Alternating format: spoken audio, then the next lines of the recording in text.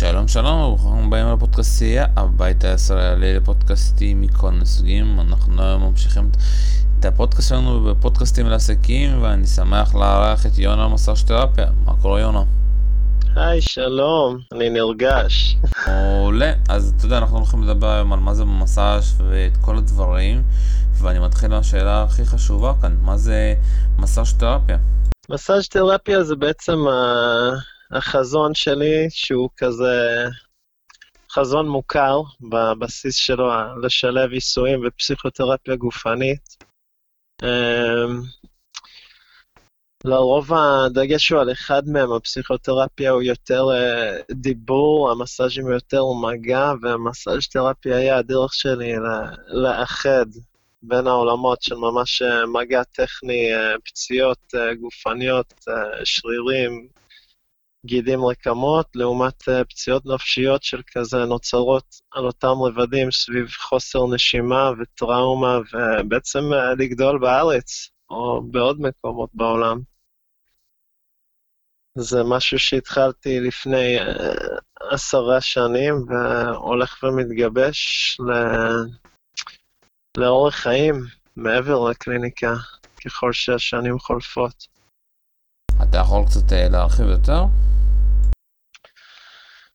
כן, אני חושב שכאילו הרבה אומנים, אז בשעות הפנאי מתעסקים באומנות שלהם. היופי בלעבוד בסוג כזה של טיפולים, זה שגם העבודה האישית בחיים בסופו של דבר מגיעה לקליניקה. טקסים שאני מעביר או עושה וסדנאות שאני משתתף בהם, הכל בסופו של דבר, אפילו כשאני בא לקבל מסאז' ממישהו, גם אם אני ממש לא חושב מה הוא עושה, אני יוצא מתוך המסאז' עם עוד כמה דרכים לגעת בעצמי באנשים אחרים. והיופי בלפתוח את היום בספורט על הבוקר, או כל מיני תרגילים לחיבור גוף, הם חלק הכרחי ממה שאני עושה, לעומת אנשים שבחרו באורח חיים שמתעסקים במשהו שהוא מאוד נוכח בזמן שהם שם, וכשהם יוצאים מזה הוא כבר לא בתודעה. המסאז'תרפיה הוא ממש פרויקט שמלווה אותי כל הזמן. אם אני מבקש כנות בקליניקה, אני מרגיש שאני צריך להביא כנות בעולם. אם אני מדבר על להיגמל מהתמכרויות, אז אני בעצמי צריך לדעת להיגמל מהתמכרויות. נראה לי כזה walk the talk. ככה אני רואה את השילוב של זה בחיים האישיים שלי. אבל אתה יודע, שאני שומע מסאז'תרפיה, אני לא כל כך מצליח להבין מה זה. אתה יודע, כי יש את האלה שהולכים לספא ועושים מסאז', אצלך זה משהו שונה, מה זה בדיוק? אוקיי. אז יש כמה דרכים לתפוס את השריר. אפשר נגיד להרים משקולת יותר מדי פעמים, ואז השריר עצמו, הבייספס נגיד, מתאמץ. נקראים סיבי שריר, באים לרפות את השריר. יש עוד סוג של תפיסות שהיא שונה לחלוטין, שהגוף שלנו עובר ממצב פרסימפתטי למצב סימפתטי, שזה במצב פרסימפתטי אנחנו במצב נשימה רגיל, החמצן נכנס, מתפרק בגוף, מגיע לקצוות, יש איום, עוברים מצב סימפתטי, האדם מגיע מקצוות הגוף אל אזור החזה, כדי לפעול, ה-FFFים, לפעול כמה שיותר מהר נגד האובייקט שמאיים עלינו, האיום נעלם והנשימה נשארת עדיין דרוכה. הפסיכותרפיה זה העבודה על להחזיר את הנשימה אל קצוות הגוף. אם מסתכלים על זה מזווית אחרת, ככה הפסיכולוגיה נולדה, פרויד בא לחקור נשים במרכאות היסטריות, שמשום איזה טראומה עבר בגוף שלהם הפסיק לעבוד, ותוך כדי מגע, תנועה, דיבור ומיניות מתקנת, עוד פעם במרכאות, אז האיברים חזרו לעבוד, ככה בעצם נולדה הפסיכולוגיה והפסיכותרפיה. פרויד היה קולגה של פרויד, וככה בעצם נולד הפסיכותרפיה. אז אני חושב שהדגש שאני מביא מעבר לשריר שנתפס מהמשקולת, אני יכול גם לשחרר את הנשימה שנתפסה ממצב של סטרס, שבא עוד פעם במצבים כמו צהל וכל מיני מגרשי משחקים כאלה שאנשים בארץ גדלים לתוכם, אז ה-PTSD, המצב של הסימפתטי הוא מאוד בולט, והערך הנוסף מעבר ללדעת לגעת בכל מיני צורות, הוא לדעת להחזיר את החמצן אל הגוף בצורה שמאפשרת רפיון מוחי גם, כי כשהגוף והנפש מסונכרנים, אז פשוט האיכות חיים היא הרבה יותר גדולה בעיניי. אני מקווה שזה יסביר את השאלה, אם לא, אני אשמח להיות מובן. אני מקווה שהמאזין שלנו הבינו. אז בואו ננסה להבין כאילו, אתה יודע, איך גוף ונפש משפיעים אחד על השני, כאילו, שאני מגיע אליך זה בגלל שקשה לי מבחינה פיזית, קשה לי מבחינה נפשית? שתיהם. אני מטפל בהרבה ספורטאים ואקרובטים מכל העולם, סירקס דה סולה, בלה בלה בלה, ואני מטפל בחולי סרטן סופניים שבאים אליי כדי להתכונן למעבר לצד השני. אני חושב שזה היופי במסאזתרפיה, זה לא מוגבל לעיסוי רקמות עמוק ספציפי, זה 8 שנות לימוד שמתרחבות על מגוון רחב של דרכים לגשת, כי אין סוג טיפול נכון, זה ממש פר מה המטופל צריך באותו מפגש. אני חושב מעבר לרפיון שרירים, הרפיון נשימתי הוא הכרחי פה, כדי לשמור על זה לטווח הרחוק. כאילו, חוסר בחמצן בגוף יגרום לשרירים להתאפס הרבה יותר מהר. אם פותרים את הבעיה בסורס, במקור שלה, אז הכאבים יכולים להיעלם בצורה הרבה יותר רדיקלית. בוא נלך על דוגמאות. אני מכיר עכשיו מישהי שהיא כבר חולה שבועיים, וזה מתחיל מתסמינים של אסמה, ממשיך עכשיו בתסמינים של חום, ושום דבר לא עוזר. אם היא באה אליך, אתה מצליח לפתור לו את הבעיה דרך המסאז'? הייתי אומר דרך המגע, כי הייתי משלב פה יותר מרק עיסוי. הרבה סוגים של חולי, כן, אם החולי הוא פנים גופני והוא מבוסס על חיידק שכרגע משתלט על הגוף, יהיה לי הרבה יותר קשה. אם הוא מבוסס על דיכאון או איזשהו דאון נקרא לזה, אז כן, אני בהחלט יכול לעזור לה. גם רק מלעבוד על סינוסים, רק להתייחס על כל אזור בגוף שמודלק מתוך החולי, גם היינו משפרים ממש את המצב. אני לא יכול לרפא סרטן, גם רייך לא, זה היה פרויקט חייו, אבי הפסיכותרפיה, אבל כן אפשר להביא המון הקלה, גם לפיברו, גם לעוד כל מיני תופעות גופניות שמלוות אנשים אפילו חצי חייהם ומעלה. אפשר לעשות עם זה משהו. בעצם האמונה שאפשר לעשות עם זה משהו אל בן אדם שמרגיש שכבר אין תקווה, לבוא עם תקווה מחודשת, זה כבר מאפשר איזשהו מרחב טיפולי שלא היה לפני כן.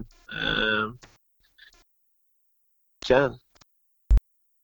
אני לא מכיר את חברה שלך, אני לא יודע מה יש לה, אבל יש סבירות גדולה שכן, ובטוח שגם אם לא היינו באים לרפא, עצם זה שהיה לה סשן של להתאוורר בו, היא כבר הייתה מרגישה יותר טוב, שמישהו אחר יחזיק בשבילה לרגע את האי-נעימות, נקרא לזה. אז אני כבר ככה קופץ לשאלה שמאוד מעניין אותי, איך אתה יודע לנתח כל חולה וכל פציינט שלך? אני קורא להם מטופלים, כי אפשר להגיד פציינט, אבל מטופלים זה מילה יותר מדויקת לי. א', זה כל מה שאני עושה ב10 שנים האחרונות, מאז שהתחלתי לעשות את זה, אני עושה רק את זה, אז ה-observation, ההבחנה, נהייתי יותר פשוטה עם הזמן, ככל נראה לי כל מי שבוחר להתמקצע בדבר אחד יכול יותר בקרוב, וזה מתחיל מאיך הוא נושם. לפני הכל, איך הוא נושם. נשימה זה איך אני בהוויה שלי כרגע, ממש להסתכל האם זה מגיע רק לחלל הפה, לשרעפת או מקלט השמש, או שזה גם יורד לבטן. זה כבר ממחיש לי איפה אני עובד. אני מסתכל על השרירים, האם הוא בא מקובץ או רפוי, על הלסת, כאילו האם היא מחזיקה, על הכתפיים, כל מיני מקומות בגוף. רק ממבט ראשוני מאוד קליל אפשר לקבל תמונה כלשהי לאיפה האנרגיה אצל הבן אדם זורמת והצורה.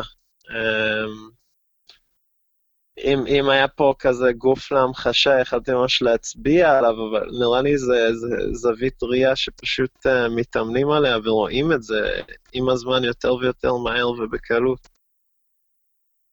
כי הגוף, אחד הדברים החזקים לו, המחשבה ממש משפיעה על הגוף. אני אישית קשה לי עם מחטים, אם עכשיו אני אשב וידמיין מחטים, בלי לשים לב, היד שלי תתכווץ, הנשימה שלי תעט,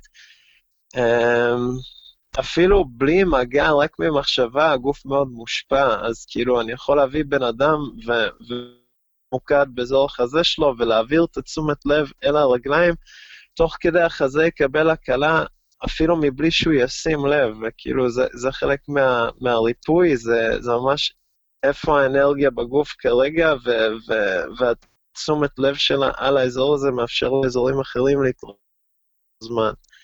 מישהו מת לו הכלב, ההתעסקות שלו רק עם הכלב שמת, אני יכול כאילו פתאום להעביר את תשומת לב לרגליים,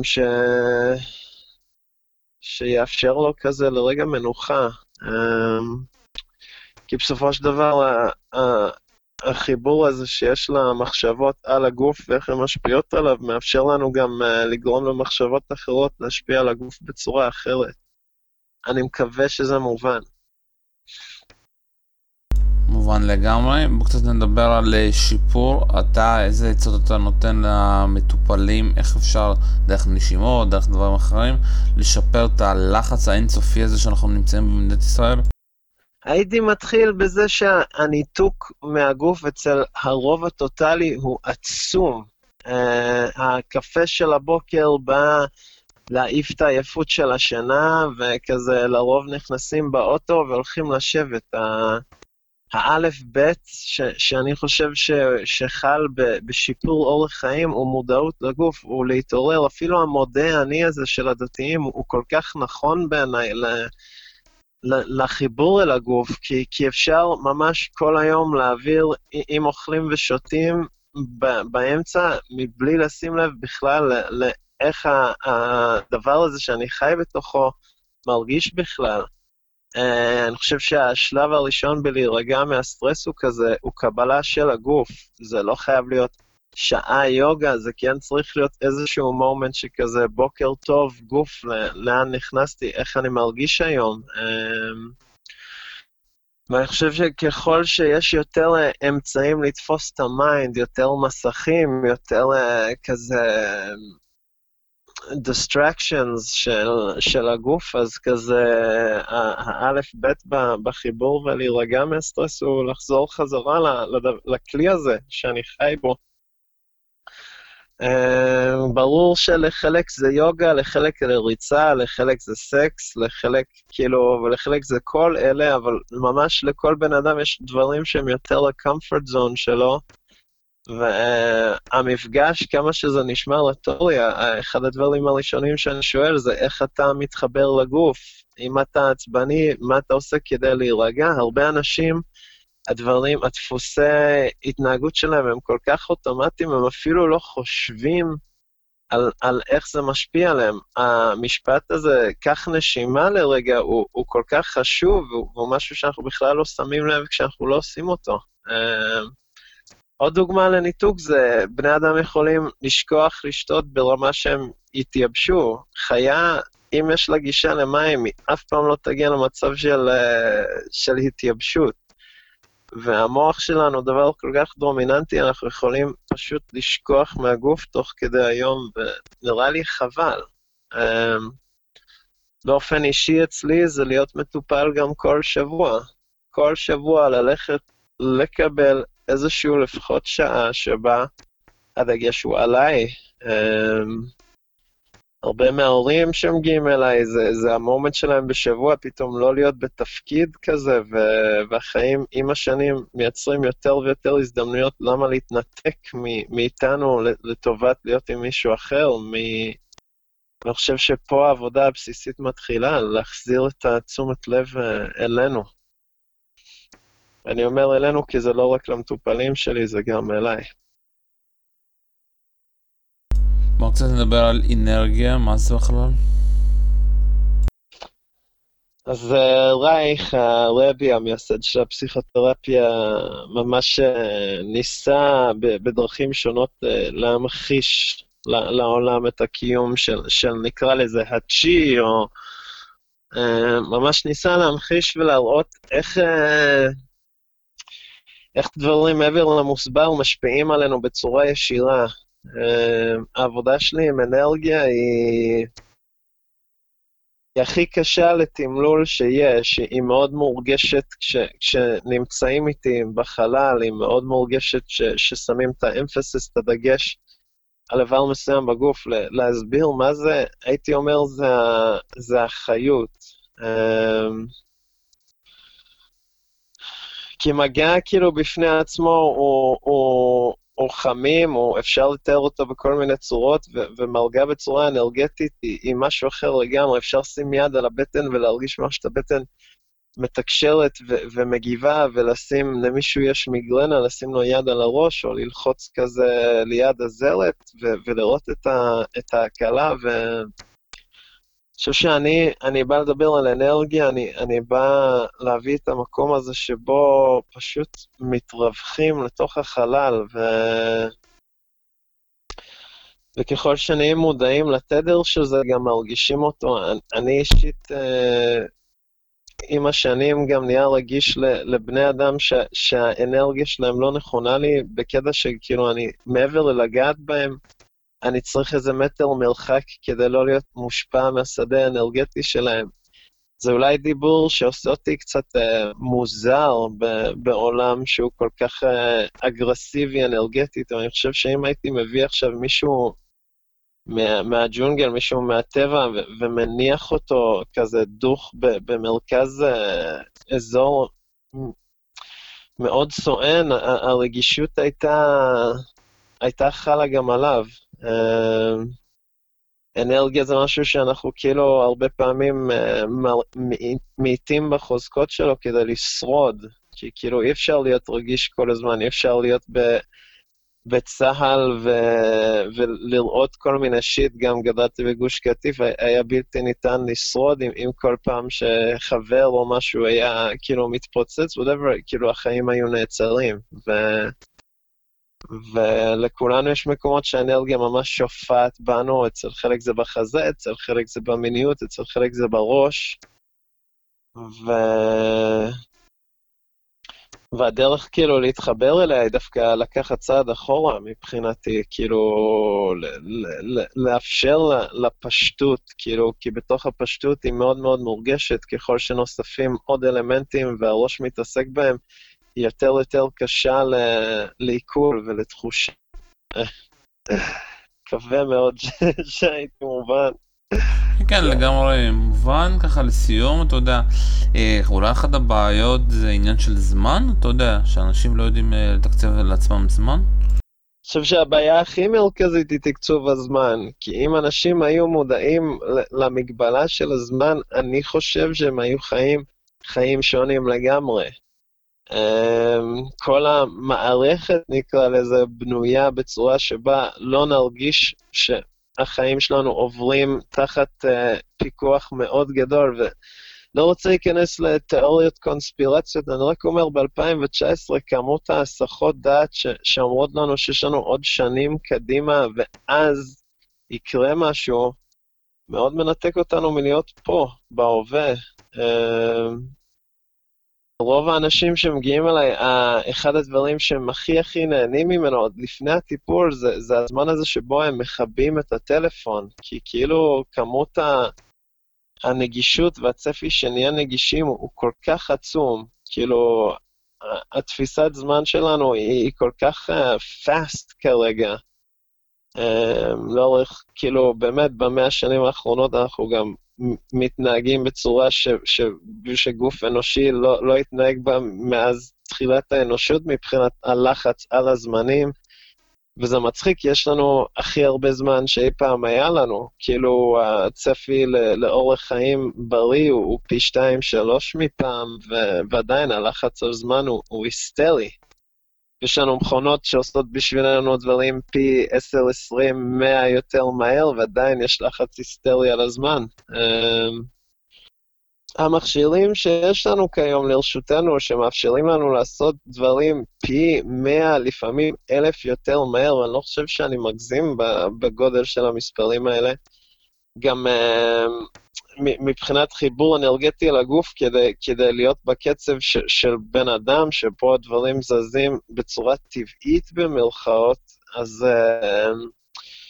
מצריכים איתנו לקחת שנייה צעד אחורה, כי אני חושב שהמהירות שהעולם זזה בה, במיוחד לאנשים רגישים, היא סופר מהירה. המהירות שבה אני יורים עליי, ורגע אחרי זה אני צריך להיות אבא, ורגע אחרי זה גבר נאמן, גם הדרישה העולמית ממני, כאילו כל הזמן להיות על זה, אני חושב שהוא מאוד מחוץ לצורה הטבעית שבה בני אדם כאילו בטבע היו פעם.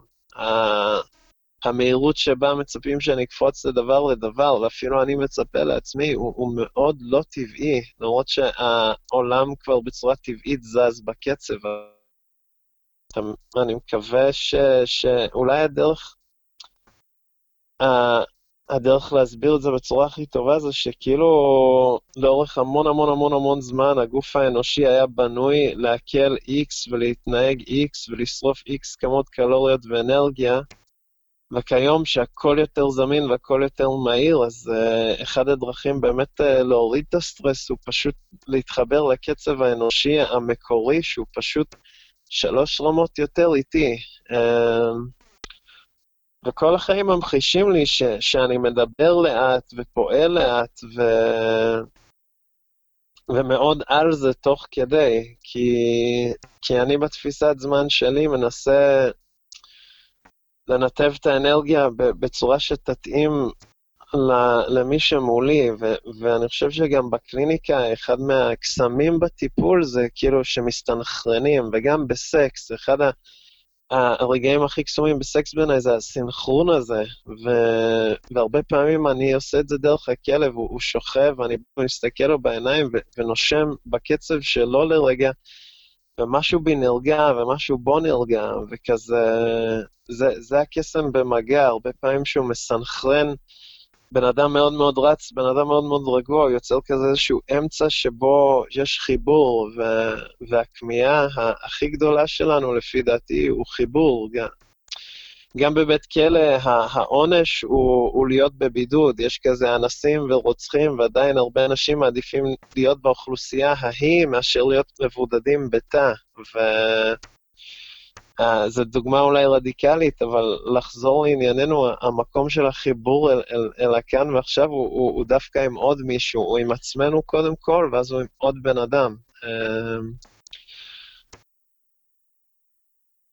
הדרך לקום בבוקר יותר רגועים הוא חיבור עצמי, שאחרי זה שבאים במגע עם עוד מישהו, אחרי רגע שהתחברת על עצמך, יש הרבה יותר מקום שם